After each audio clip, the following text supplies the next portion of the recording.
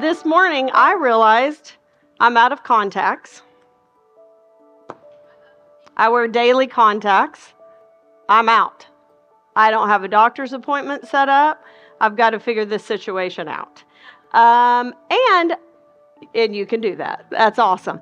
And for the second week in a row, I did not get my trash out on time. Is anybody else, is that just like, I'm going to be the crazy woman running down there in her jammies screaming, wait, please come back. Why can't I do some of these simple things? I have a friend who says, Shannon, you are the most organized person I've ever met. That is the truth. You'll come to my house, you'll be impressed. My drawers are organized, my pantry, it's all looks good. But I don't live that way, right? It's stuff like that. So I'm always having to pull myself back in. Speaking of love, isn't Baby V Violet the cutest thing you've ever seen? I just want to, just those cheeks. I just love them. But I had the privilege of babysitting some sweethearts on Sunday. And can I just tell you, so two of them, I think 10 to 11 months old and 3. God gives babies to young people for a reason. We had them from about noon to 10, and they kicked my butt. And they were the best, sweetest angels you have ever seen. But we went on a walk, we went to the park, I did the slides, we did the bars, we did it all, we made food, we went to a Super Bowl party, we played with everybody. I held that little chunk the whole night. I had that mama eye watching all the other kids around him. I did the whole thing, got home, took baths, put in jammy. I was exhausted. I loved it. I'd do it again tomorrow if they asked, but I FaceTimed my daughter. And she goes, oh my gosh, they are so cute. They're delicious. I said, I know, but I want you to know I'm practicing. I'm getting in shape, is what I'm telling you. So whenever you're ready, get it going, girlfriend, because I'm ready for this. So I need to practice more so that I'm in shape, because at the end of the night, man, I just died. They kicked my butt. So, but speaking of kicking my butt, Daniel, tell me again why I picked this book. Okay, so I'm going to tell you that this is so hard I can't even begin to explain, but it is so wonderful. I'm so glad personally that I picked it, and I'm spending this amount of time in it. But I just hope I can do it some sort of justice for you, because it's a lot. And I want to remind you over and over that there are really, really smart people who disagree with how I'm going to lead you. There are really, really smart people who agree with the way I'm going to lead you. And I don't want any of this being used for divisiveness or any of that, because the book was written to do what? Hope. To give us hope. It was not created to be divisive, all right? So I'm going to do my best to teach you as the overall narrative as I see it and study it and understand it. At the end of the day, people, we win. Okay? We win. We are saved in Christ Jesus, and in him is our glorious hope. And how that plays out, we may not know every detail, but we know that we win. The Ancient of Days will open the book, and the beast will be destroyed. And we are so glad, because our King paid our way, and he is the representative of the true saints. And so in him, we have salvation. Now, that's what all I really need to know. But how we live out in times, it does matter. Because what it does, in many ways, how we see things playing out, it does impact the way we live now. And I'm not going to go into all of that, but it is important. So I don't want us to, most of the time when things get crazy and there's fear, we do one of two things. We either freak out and we go we obsess over what's happening, trying to figure it out, every detail. Okay, we either do that or we become totally complacent. I don't care. And I'm not sure either one of those is the way to go. And I think that, though, is typical humanity. We even see it in the scripture. So we're called in the midst of all this to endure and to remain faithful. Now, what does that mean? That in the middle of all of what we see, all the upheaval, remaining faithful means we still have a passion to do our job. And what is our job? To live out, to preach the gospel of the kingdom, that the kingdom has come, that we have a king, and he is seated at the right hand of God the Father. And we are going to preach this glorious message of the kingdom. And one day we're going to see that kingdom restored, right? In the meantime, I'm going to teach you Daniel chapter 8. Okay? Now, we went through the outline of it, the first part, just quickly. Okay? So I'm going to read just kind of through my notes. I'm going to bullet point so you remember. And then I'm going to go and read to you the second half of Daniel. And then we're going to go on a journey together. Okay? Lord, thank you so much for this opportunity. Lord, you know how inadequate I feel up here teaching this. And so, God, I pray that your Spirit would be the great counselor, that he would be strong, that even, Lord, maybe as my mouth moves, puzzle pieces come together and fill in the blanks of some things I'm still pondering, that I still don't have a full grasp of. And in the process, Lord, would you just help me have a peace even when I sit in those areas of mystery? Just to have a peace and a trust in you, that you are fully in control. The fact is, you know every detail of your plan, and I trust you. And so, God, I pray that you would help me teach your scripture, and that you just know how much I desire to do it right and well. So I love you. In Jesus' name, amen. All right, so I'm going to break down my notes. The beginning of Daniel chapter 8, the time period, if you remember, was the 3rd year of the reign of Belshazzar. So it's 2 years. This vision is 2 years after the vision in chapter 7. We established that.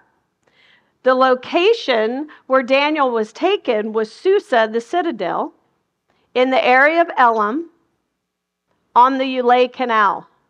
Okay, that's where he was. And that basically became the center of the Persian Empire in that area. Susa, you remember Susa? It's in another book, Esther, right? Okay, and then he had a vision. Let's remember the vision. The first thing he saw was a ram that had 2 horns. It said that both of them were high, but one was higher and it came up last.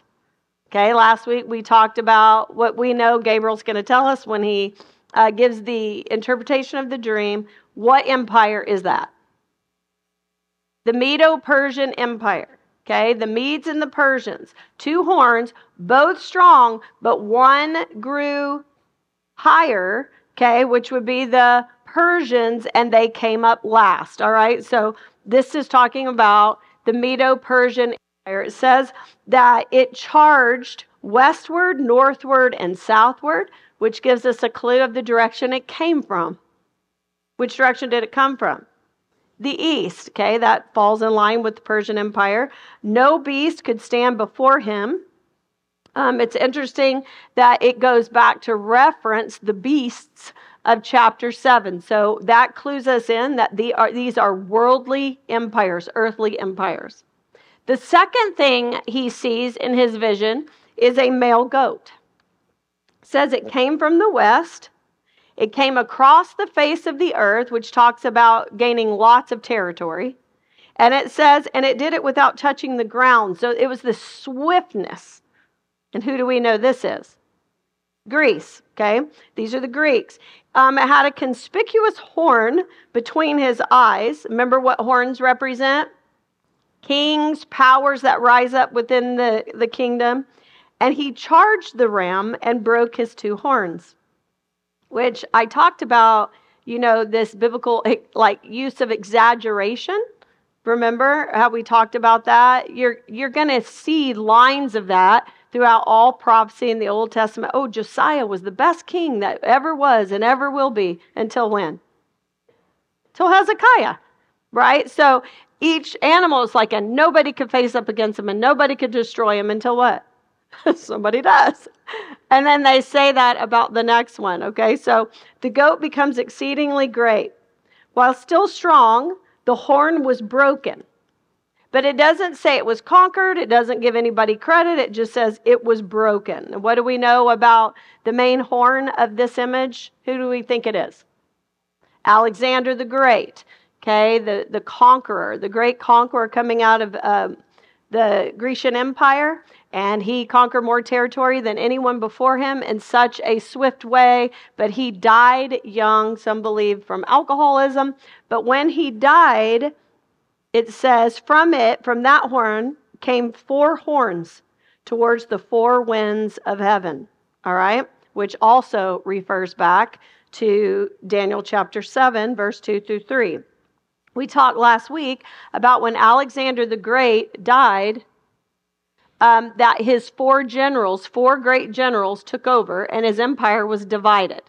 The 2 we focused on were Seleucus, who had Syria, and it's called the Glorious Land, or Israel, and the Ptolemies that had Egypt. We talked about the fact that they constantly were fighting over territory, and especially in the territory of Israel, until at one point, okay, the Seleucids took over under Seleucid or Antiochus III, which is Antiochus Epiphanes' father. And we're going to get into that more, okay? So Antiochus Epiphanes, I can't speak today, gained the throne by killing his brother and holding his nephew hostage in Rome. He gained power because he was a ruthless politician.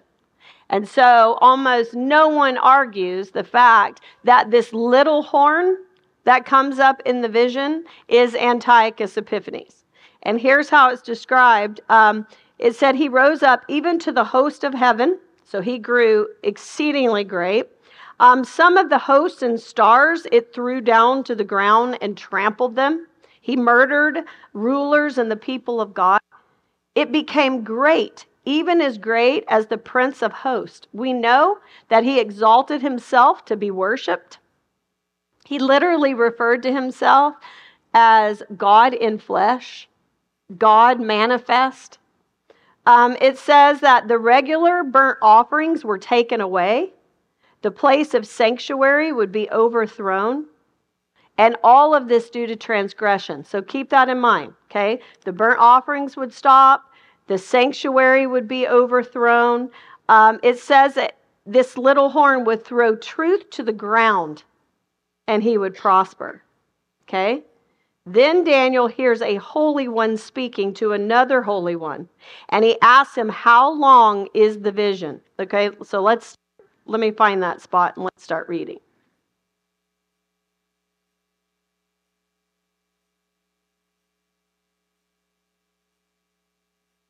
Okay. I'm going to start in verse 13.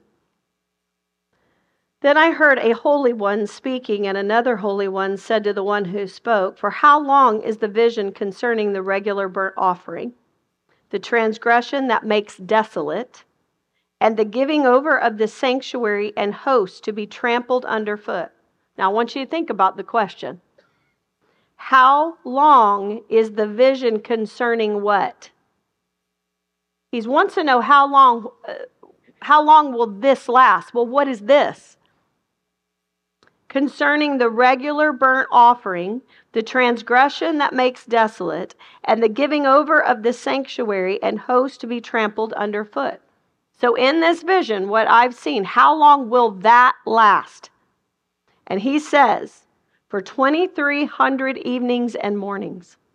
Then the sanctuary shall be restored to its rightful state.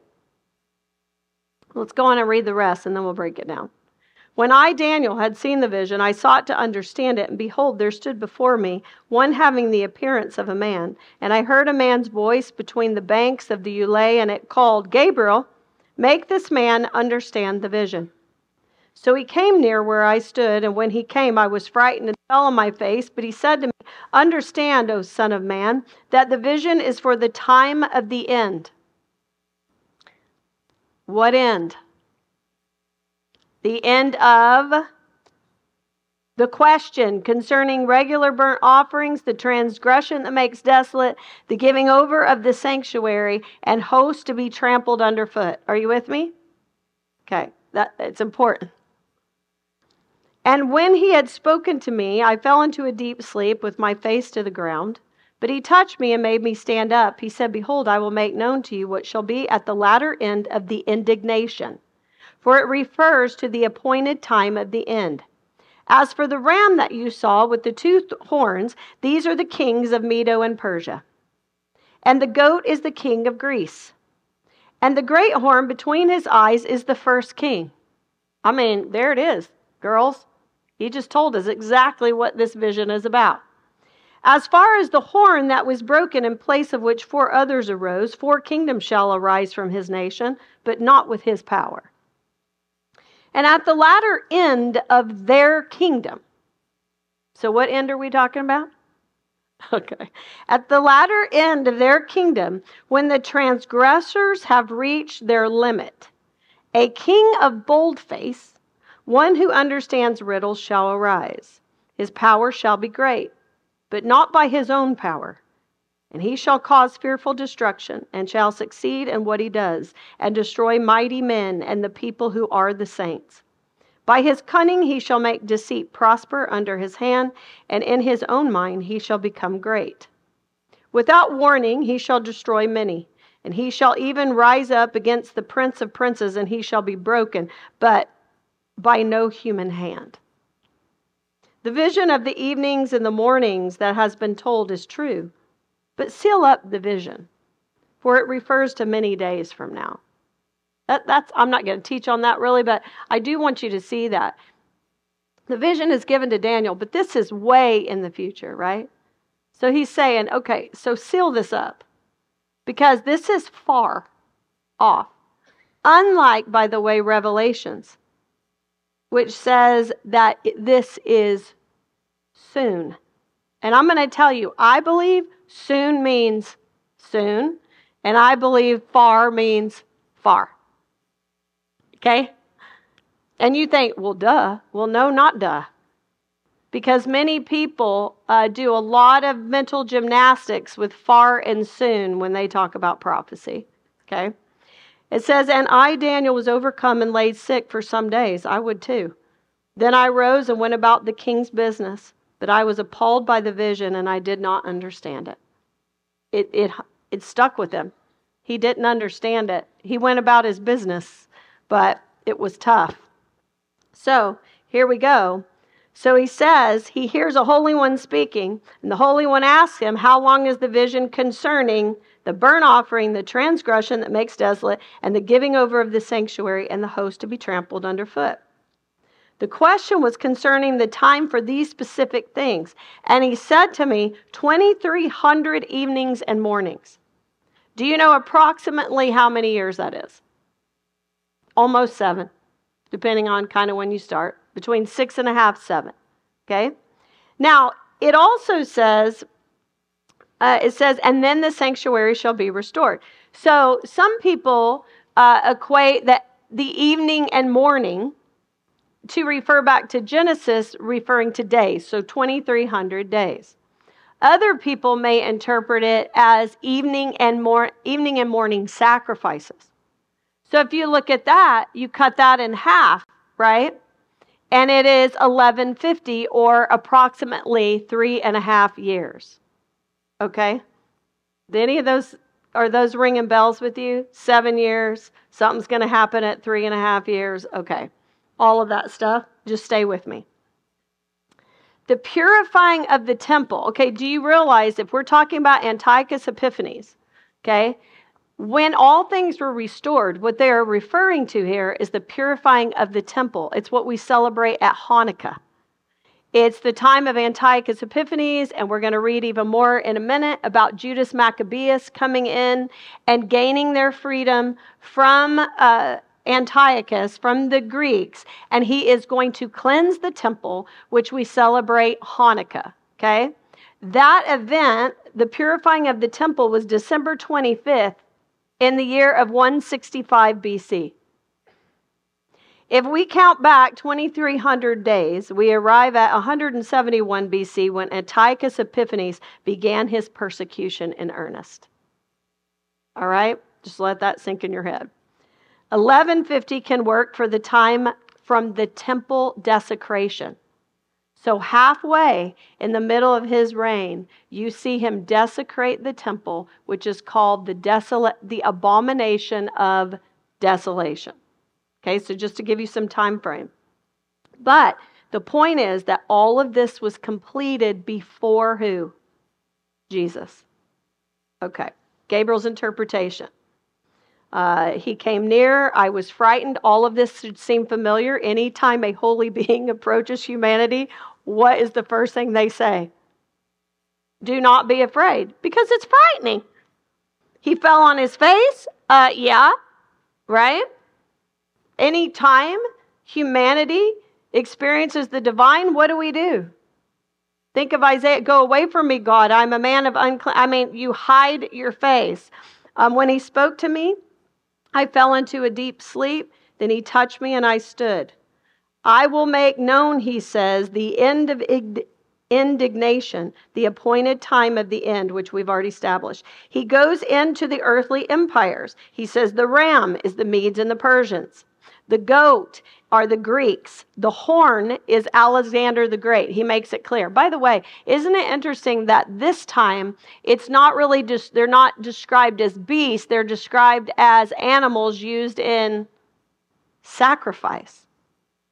So we have this whole picture of these sacrificial animals, and we're going to see what is the abomination of desolation in the temple, and we're going to see the purification of the temple. All of that imagery is there. He says, 4 kingdoms shall arise, but none with his power. And at the latter end of their kingdom, so he's talking about that's the end of their kingdom, when the transgressors have reached their limit, a king of bold face, which understands riddles. So how would you describe that? A bold face, arrogant, right? Cunning, manipulative, a lying tongue, a really good politician. Okay? And then it says in verse 24, his power shall be great, but not by his own power. And then it gives a list. Listen to the things. He's going to cause fearful destruction. He's a destroyer. He will destroy mighty men and the people who are the saints. By his cunning, he will make deceit, a lying tongue, prosper.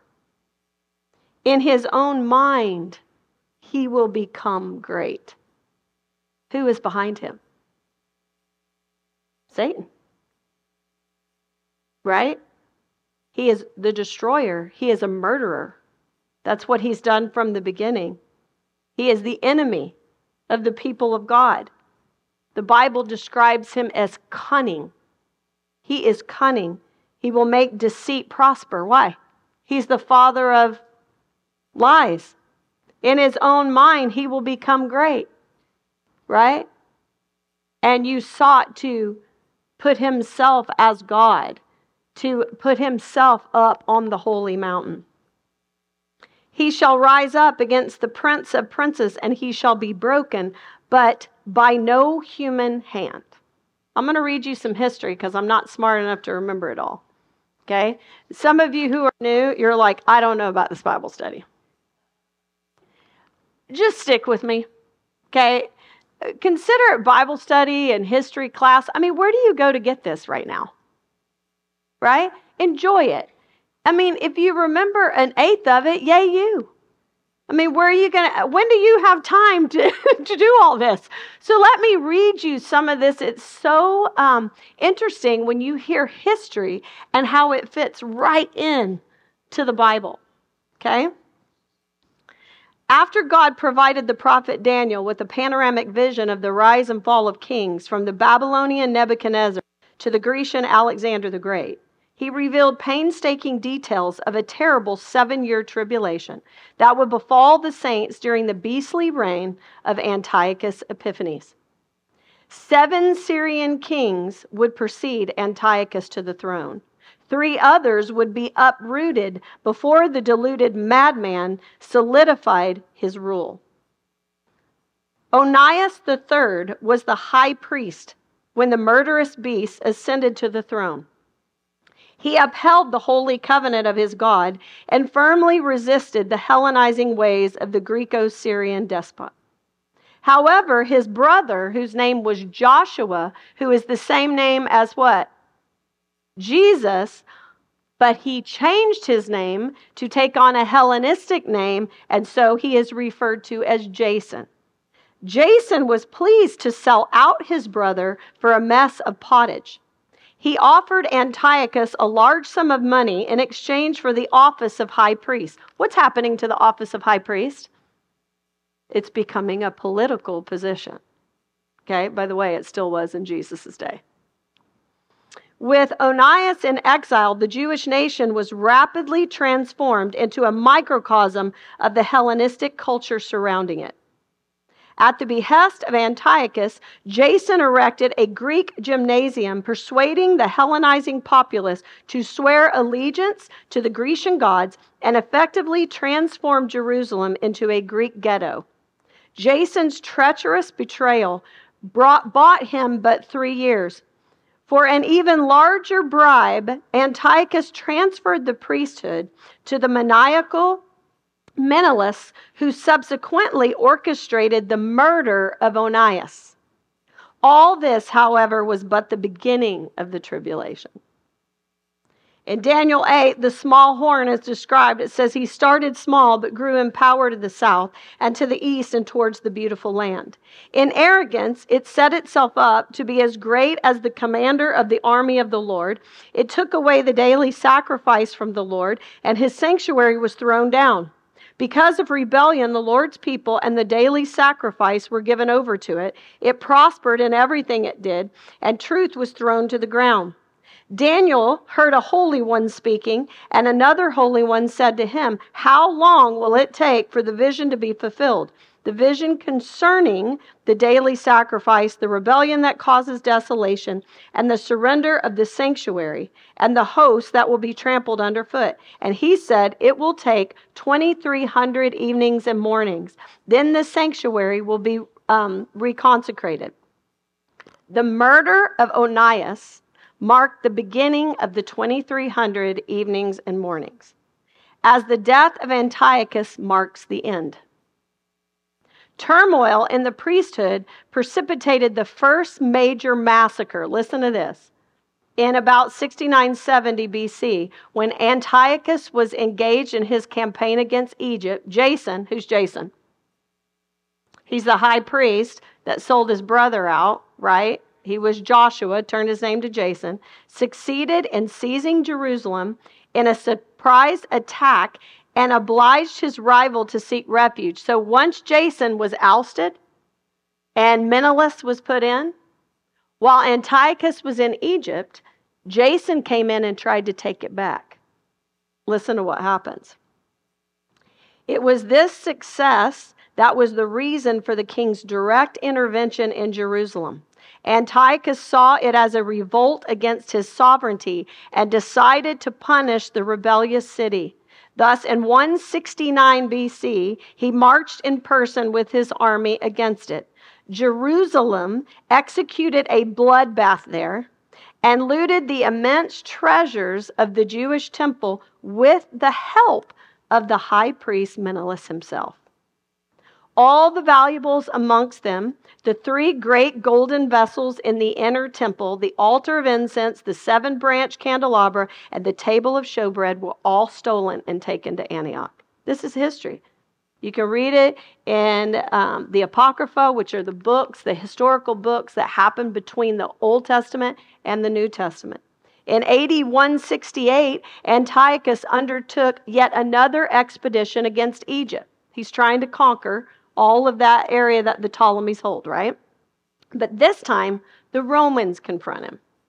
The Roman general, I can't even say his name, whoever he was, presented him with a decree of the Senate which required him to abandon once and for all his designs upon Egypt if he wished to avoid being regarded as the enemy of Rome. When Antiochus replied that he would consider the matter, this general gave him the famous brief ultimatum by drawing a circle around him with his staff and ordering him formally to make up your mind in here. Did you see what he did? You make up your mind right now while you're standing in this circle. Embarrassed and raging as a wild beast, Antiochus proposed to vent his fury on those who remained in covenant with the Jewish God. He commanded his soldiers to cut down relentlessly everyone they met and to kill those who went into their houses. Then there was a massacre of young and old, destruction of boys, women, and children, and slaughtered young girls and infants. Within the total, this is what I want you to hear, within the total of 3 days, 80,000 were destroyed. 40,000 in hand-to-hand fighting, and the other were sold into slavery. In 167, 3 years after the murder of Onias, the ultimate sacrilege befell Jerusalem. So this is in the middle. The armed forces of Antiochus rose up against the temple fortress, abolished daily sacrifices, and set up an abomination that causes desolation. With impunity, Antiochus plundered the temple treasury, dedicated the sanctuary to the Olympian Zeus, and sacrificed a pig on the altar. Hellenized Jews in mass took on the mark of Greco-Syrian beast. They sacrificed to idols, and they profaned the Sabbath. Who are these? The Hellenized Jews that had given in. Of course, you know. They also built altars in the surrounding towns of Judah and offered incense at the doors of the houses and in the streets. The books of the law that they found, they tore to pieces and burned with fire. They cast the law, truth was cast to the ground. Harsh and utterly grievous was the onslaught of evil, for the temple was filled with debauchery and revelry by the Gentiles who dallied with prostitutes and had intercourse with women within the sacred precincts, and besides brought in things for sacrifice that were unfit. The altar was covered with abominable offerings that were forbidden by the laws. People could neither keep the Sabbath nor observe the festivals of their ancestors, nor so much as confess themselves to be Jews. On the monthly celebration of the king's birthday, the Jews were taken under bitter constraint to partake of the sacrifices, and when a festival of Dionysius was celebrated, they were compelled to wear wreaths of ivies and to walk in the procession in honor of Dionysius.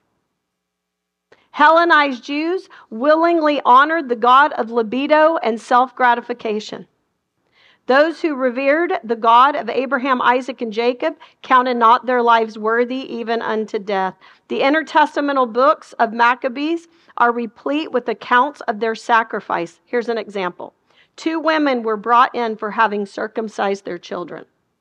They publicly paraded them around the city with their babies hanging at their breasts, dead, and then hurled them down headlong from the wall.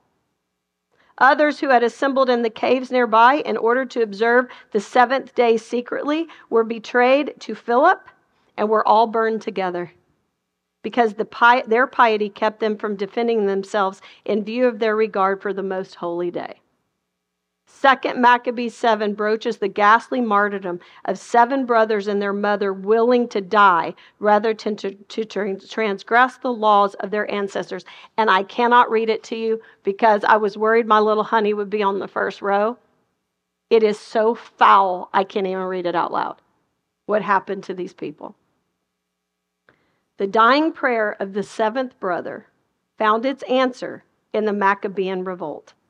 Against all odds, savage Jews purposed to resist the Syrian juggernaut.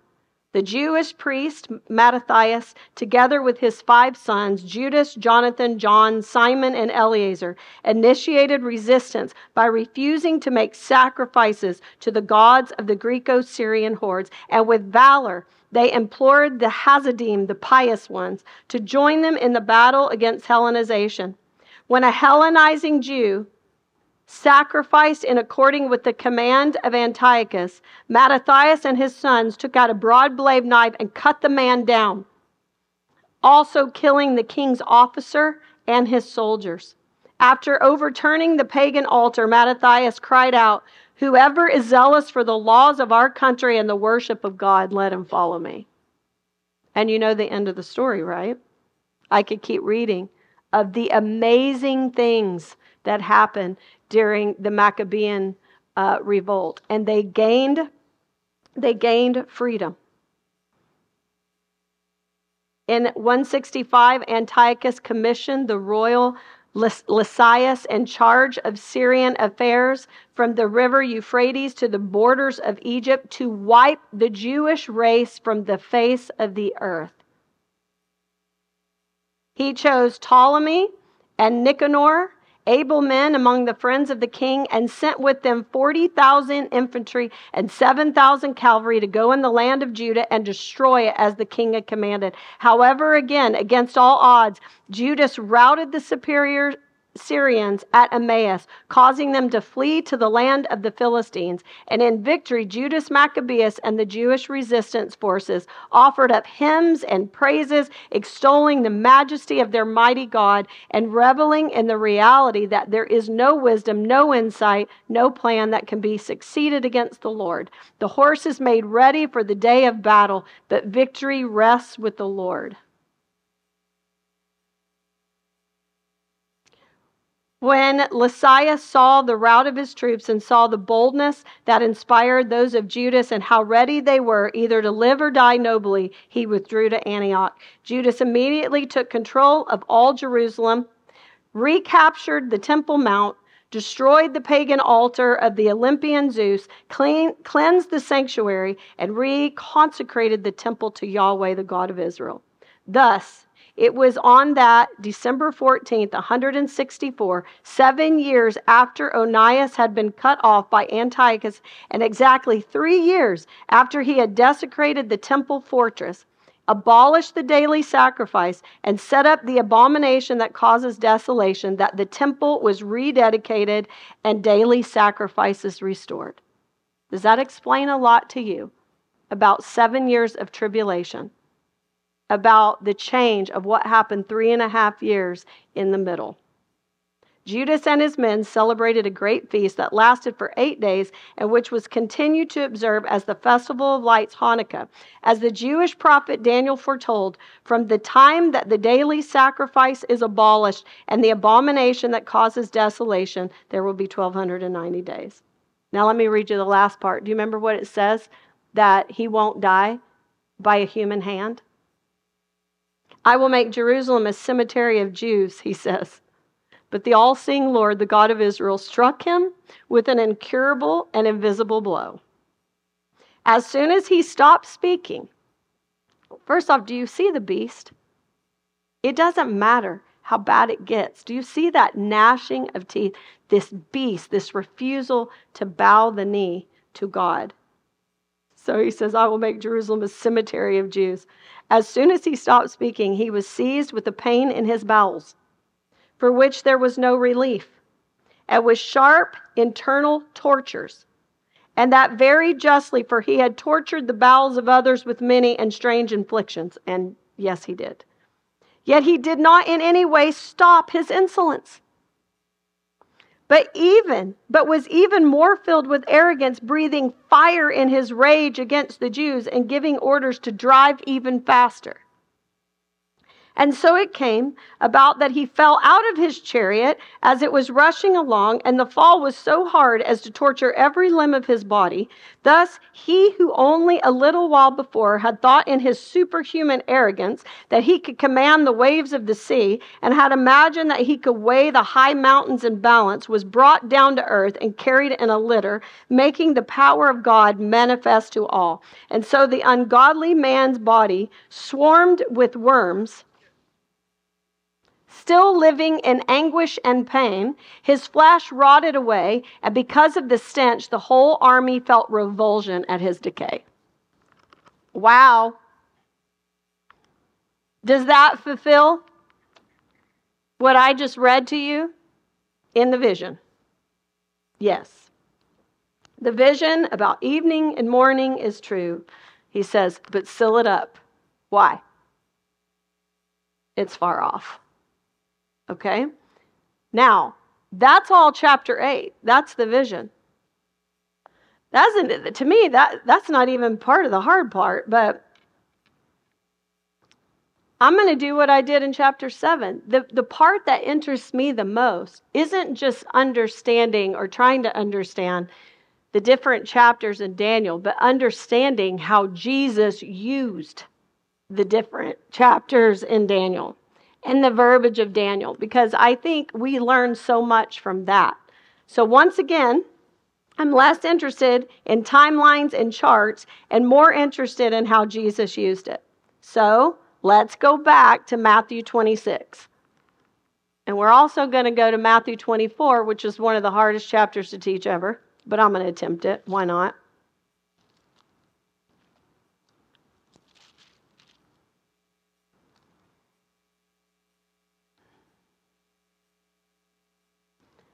And the area we were in, if you remember, was basically 62, verse 62, 63, 64. Remember, it's Jesus' trial. They are trying to execute an innocent man. Nothing has been found against him, but now they have brought in these false charges. Do you remember what it was? In verse 61, 2 came forward and said, this man said, I am able to destroy the temple of God and to rebuild it in 3 days. Okay, so that brings us back to what? Remind me, when did Jesus say this? When he cleansed the temple. Okay, when Jesus cleansed the temple, the Pharisees were livid. And they said, what sign will you show us, telling us you have the authority to do such a thing, that you have authority over the temple? By the way, what is the temple? It is the place where heaven and earth overlapped. The presence of God on the earth, right? What gives you the authority to do that? And do you remember his answer? He said, destroy this temple. Here's the sign I'm going to give you to show you that I have authority to do this. Destroy this temple, and in 3 days, what? I will raise it up again. Okay, so he prophesies of the destruction of the earthly temple, but he then says, what? I have authority because my death and resurrection is going to show you, it's going to usher in, I am the temple. I am the temple. I am the place where earth and heaven meet. I am that. And so he is the temple. And so he says that. But here to them, he says this. And the high priest said to him, I adjure you by the living God, in verse 63, tell us if you are the Christ, the Son of God. And Jesus said to him, you have said so, but I tell you, from now on, you will see the Son of Man seated at the right hand of power and coming on the clouds in heaven. The Son of Man. What's that from? Daniel chapter 7. The Son of Man. Let's review a little bit. You have the Ancient of Days, right? And you see on the clouds, the Son of Man is approaching, is being brought to ascending, not descending, ascending to the Ancient of Days. And at that moment, he is given authority, sovereign power. He was worshiped, and he was given an eternal kingdom. Right? Last week, when we talked about this, we talked about who he was claiming to be. And we talked about chapter 7. I know this is deep. There are 3 characters in Daniel chapter 7, right? The Ancient of Days, the Son of Man, which represented the true saints, true Israel, the people of God, and who? The beasts. Well, they know who the Ancient of Days is. That's God the Father. He says he is what? The Son of Man, the true representative of the saints of God. And if they're about to kill him, what are they? They're the beasts, right? You have become the beast. Jerusalem has become like Babylon. Remember, don't take it out of the overall narrative. Adam, right, was made in the image of God to rule over the beasts of the field, to bring the kingdom of God or God's home to the earth. That's what they were to do. And they failed. And because they did, it didn't take very long for us to end up in chapter 11 of Genesis, Babel, where we're building a kingdom off of corruption and violence and murder, throwing God out and building it. Why? To make a name for ourselves. Building that earthly empire, the beast. God then confuses their languages and the nations are born. And then what does God do? He turns to Abram, changes his name to Abraham, the father of all nations, and says, through you, right, all nations of the earth will be blessed. We know that means that the Redeemer would come through them, but he also intended for the nation of Israel to be a blessing to the people, to be a blessing to other nations. I will bless you so that you will be a blessing. We can take that away today, can't we? They failed. They were given guidelines of how to live different, how to live according to the nature of God, which was best for your neighbor and community, and they failed. And now they are literally looking, they're like, you know what? We're not like the Old Testament who killed the prophets. You're about to kill Jesus. You've become the beast. Israel has become Babylon. And that is what he's telling them. And he goes on and he is saying, only I could accomplish, only the Son of Man, the true Israel, can do what needed to be done. And when he does, which is his death and resurrection, he will be exalted to the right hand of God the Father, and you will see him coming on the clouds. The Son of Man seated and coming on the clouds. What does that even mean? Coming on the clouds. Okay, you ready to see some imagery? Okay, yes, we're so excited about it. How many of you are completely overwhelmed? Raise your hand. Okay, I'm going to tie it up. How many of you are going to stick with me although you're completely overwhelmed? Okay, because we'll just keep chewing it. How about that? Okay, we'll keep chewing it and studying it and thinking through it. I'm overwhelmed. It's okay. But isn't it fun? Like, this is the depth of Scripture. I'm sorry. It's not just a 3-point message for 30 minutes. Like, this is it. This is where it's at. And I don't believe you'll ever walk away from studying Scripture unchanged. It's magical.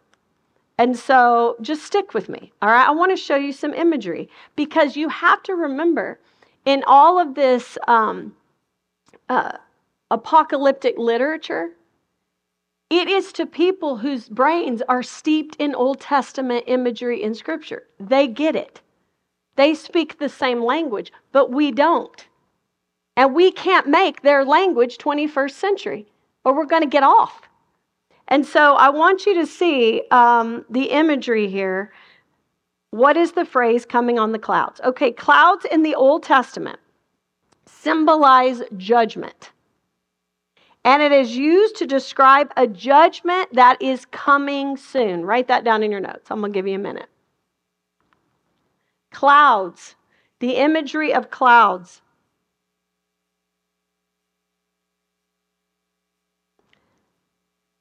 Is Old Testament prophetic language symbolizing judgment. And most of the time, almost all the time, it is used to describe a judgment that is coming soon. Let me give you some examples. And there's a lot. Like, you could Google that and get tons of references. Okay, but look at Ezekiel 30, 3 through 4.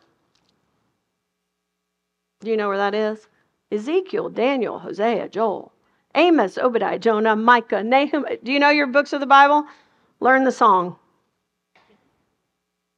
See what Sunday school did for me?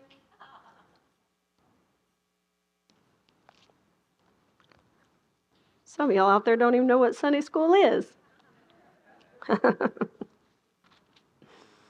All right. Ezekiel 30, 3 through 4. This is the lament of Egypt. It was about to be crushed. Wail at last for the day is near. The day of the Lord is near. Now, how would we read that in the 21st century? Oh, the second right? Okay. The day of the Lord is near. It will be a day of what? Of clouds. A time of doom for the nations. A sword shall come upon Egypt, and anguish shall be in Cush. With the slain fall in Egypt, and her wealth is carried away, and her foundation is torn down. You can continue to read. And then it says, if you go down to, if you want to know what it's referring to, look at verse 10. Thus saith the Lord, I will put an end to the wealth of Egypt by the hand of who? Nebuchadnezzar. So Babylon is about to come in and crush Egypt. The day of the Lord, a day of clouds. Look at Joel 2, 1 through 2.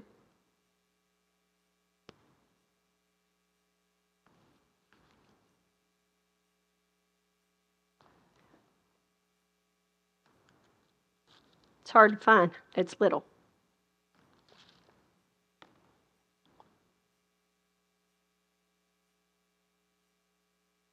Joel 2, 1 through 2. The day of the Lord. Blow a trumpet in Zion. Sound an alarm on my holy mountain. Let all the inhabitants of the land tremble. For the day of the Lord is coming. It is near. A day of darkness and gloom, a day of clouds and thick darkness, like blackness that is spread upon the mountain. A great and powerful people, their like has never been before. Are you picking up some exaggerations and hyperbole and imagery? Nor will again after them through the years of all generations. What is the prophet saying? Judgment is coming. It's going to change your world. It's like nothing you've ever seen before. That's what they're saying. Look at Isaiah 19.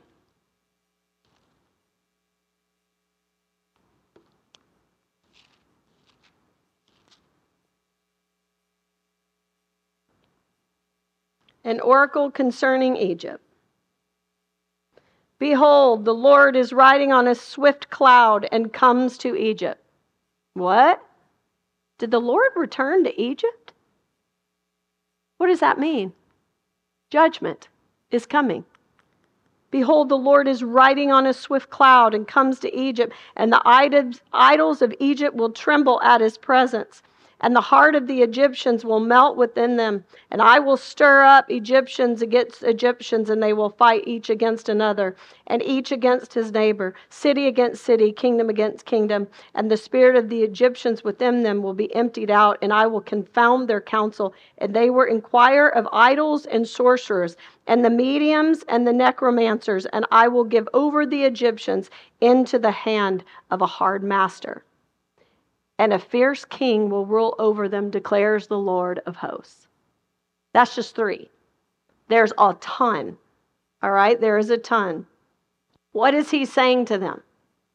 What you're about to do to kill the Son of Man. Why? Because you're the beast. You become like the beast, trampling over the innocent.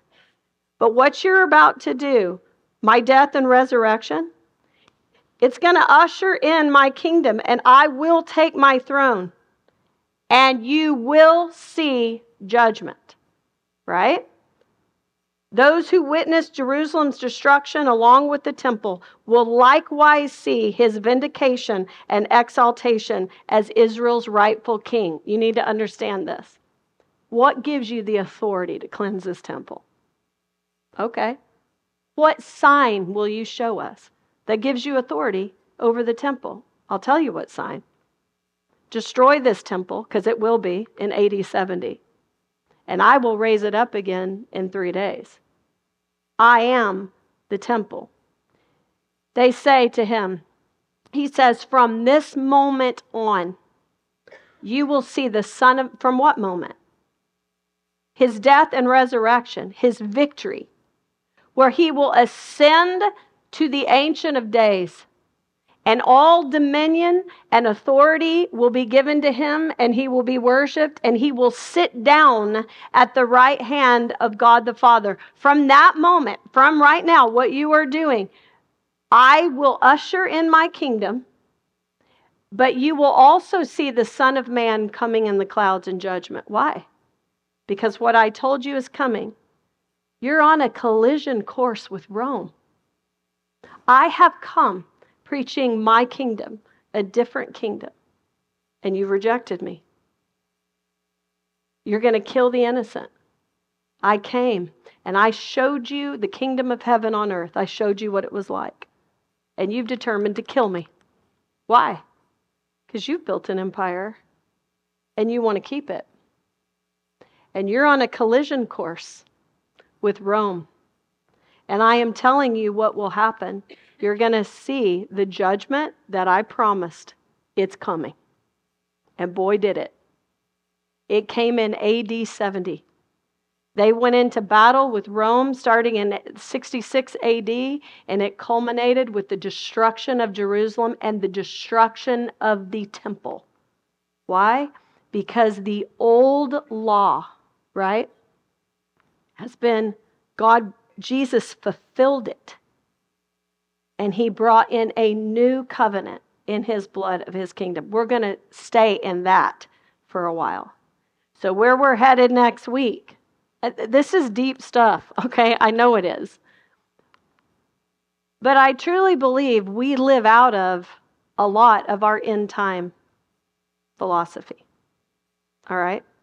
And I'm going to tell you why I think some things are important. How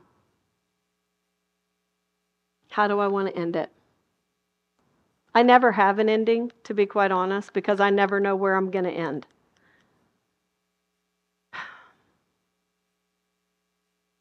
Just know this. When the disciples asked Jesus the question in Matthew 24, that's where we're headed. They're going to say to him, when will these things happen? All right? I believe in their heart, they're probably asking one question. But what they don't realize is he's actually going to answer, there are actually two questions there. And he's going to answer them both. He is going to answer them what is coming soon. And then he is going to answer the question of the end of the age or the restoration of all things. How many of you have heard pastors preaching and creating quite an amount of fear when they talk about, and there will be wars and rumors of war, and there will be famine, and there will be earthquakes, and these are but what? The birth pains, right? And so we're so busy doing what? What is that? What does that mean? What is it?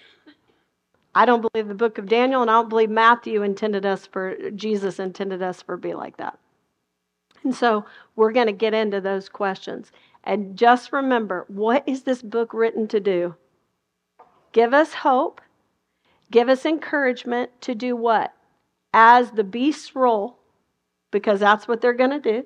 They're going to continue to trample over the innocent, and it's not going to get better. And just when you think it can't get worse, what's going to happen? It's going to get worse. And in the middle of all that, he says that our job is to endure and to remain faithful. And remaining faithful, we're going to see, means that we are about our business through the Holy Spirit to do our part in bringing the kingdom of heaven to the kingdom of earth. We care about this earth. We care about these people, right? We don't focus on being raptured out of here and not care about what happens to the earth or the people. No, the narrative is that our king will return. The part they didn't understand is the delay, the growth of the kingdom. But one day our king will return. Do you understand that? He's not giving the earth away. It's his. He's going to restore it. That's what he's going to do. He is going to restore us through the death and resurrection, through the regeneration of the Holy Spirit, and he's going to do the same thing to the earth that is groaning, waiting for that day. And we're going to look at that when we return. And isn't that sweet? It's awesome. Y'all are you're like, done. Pray, Shannon. I got to go home. I got to go home and look at my notes, okay?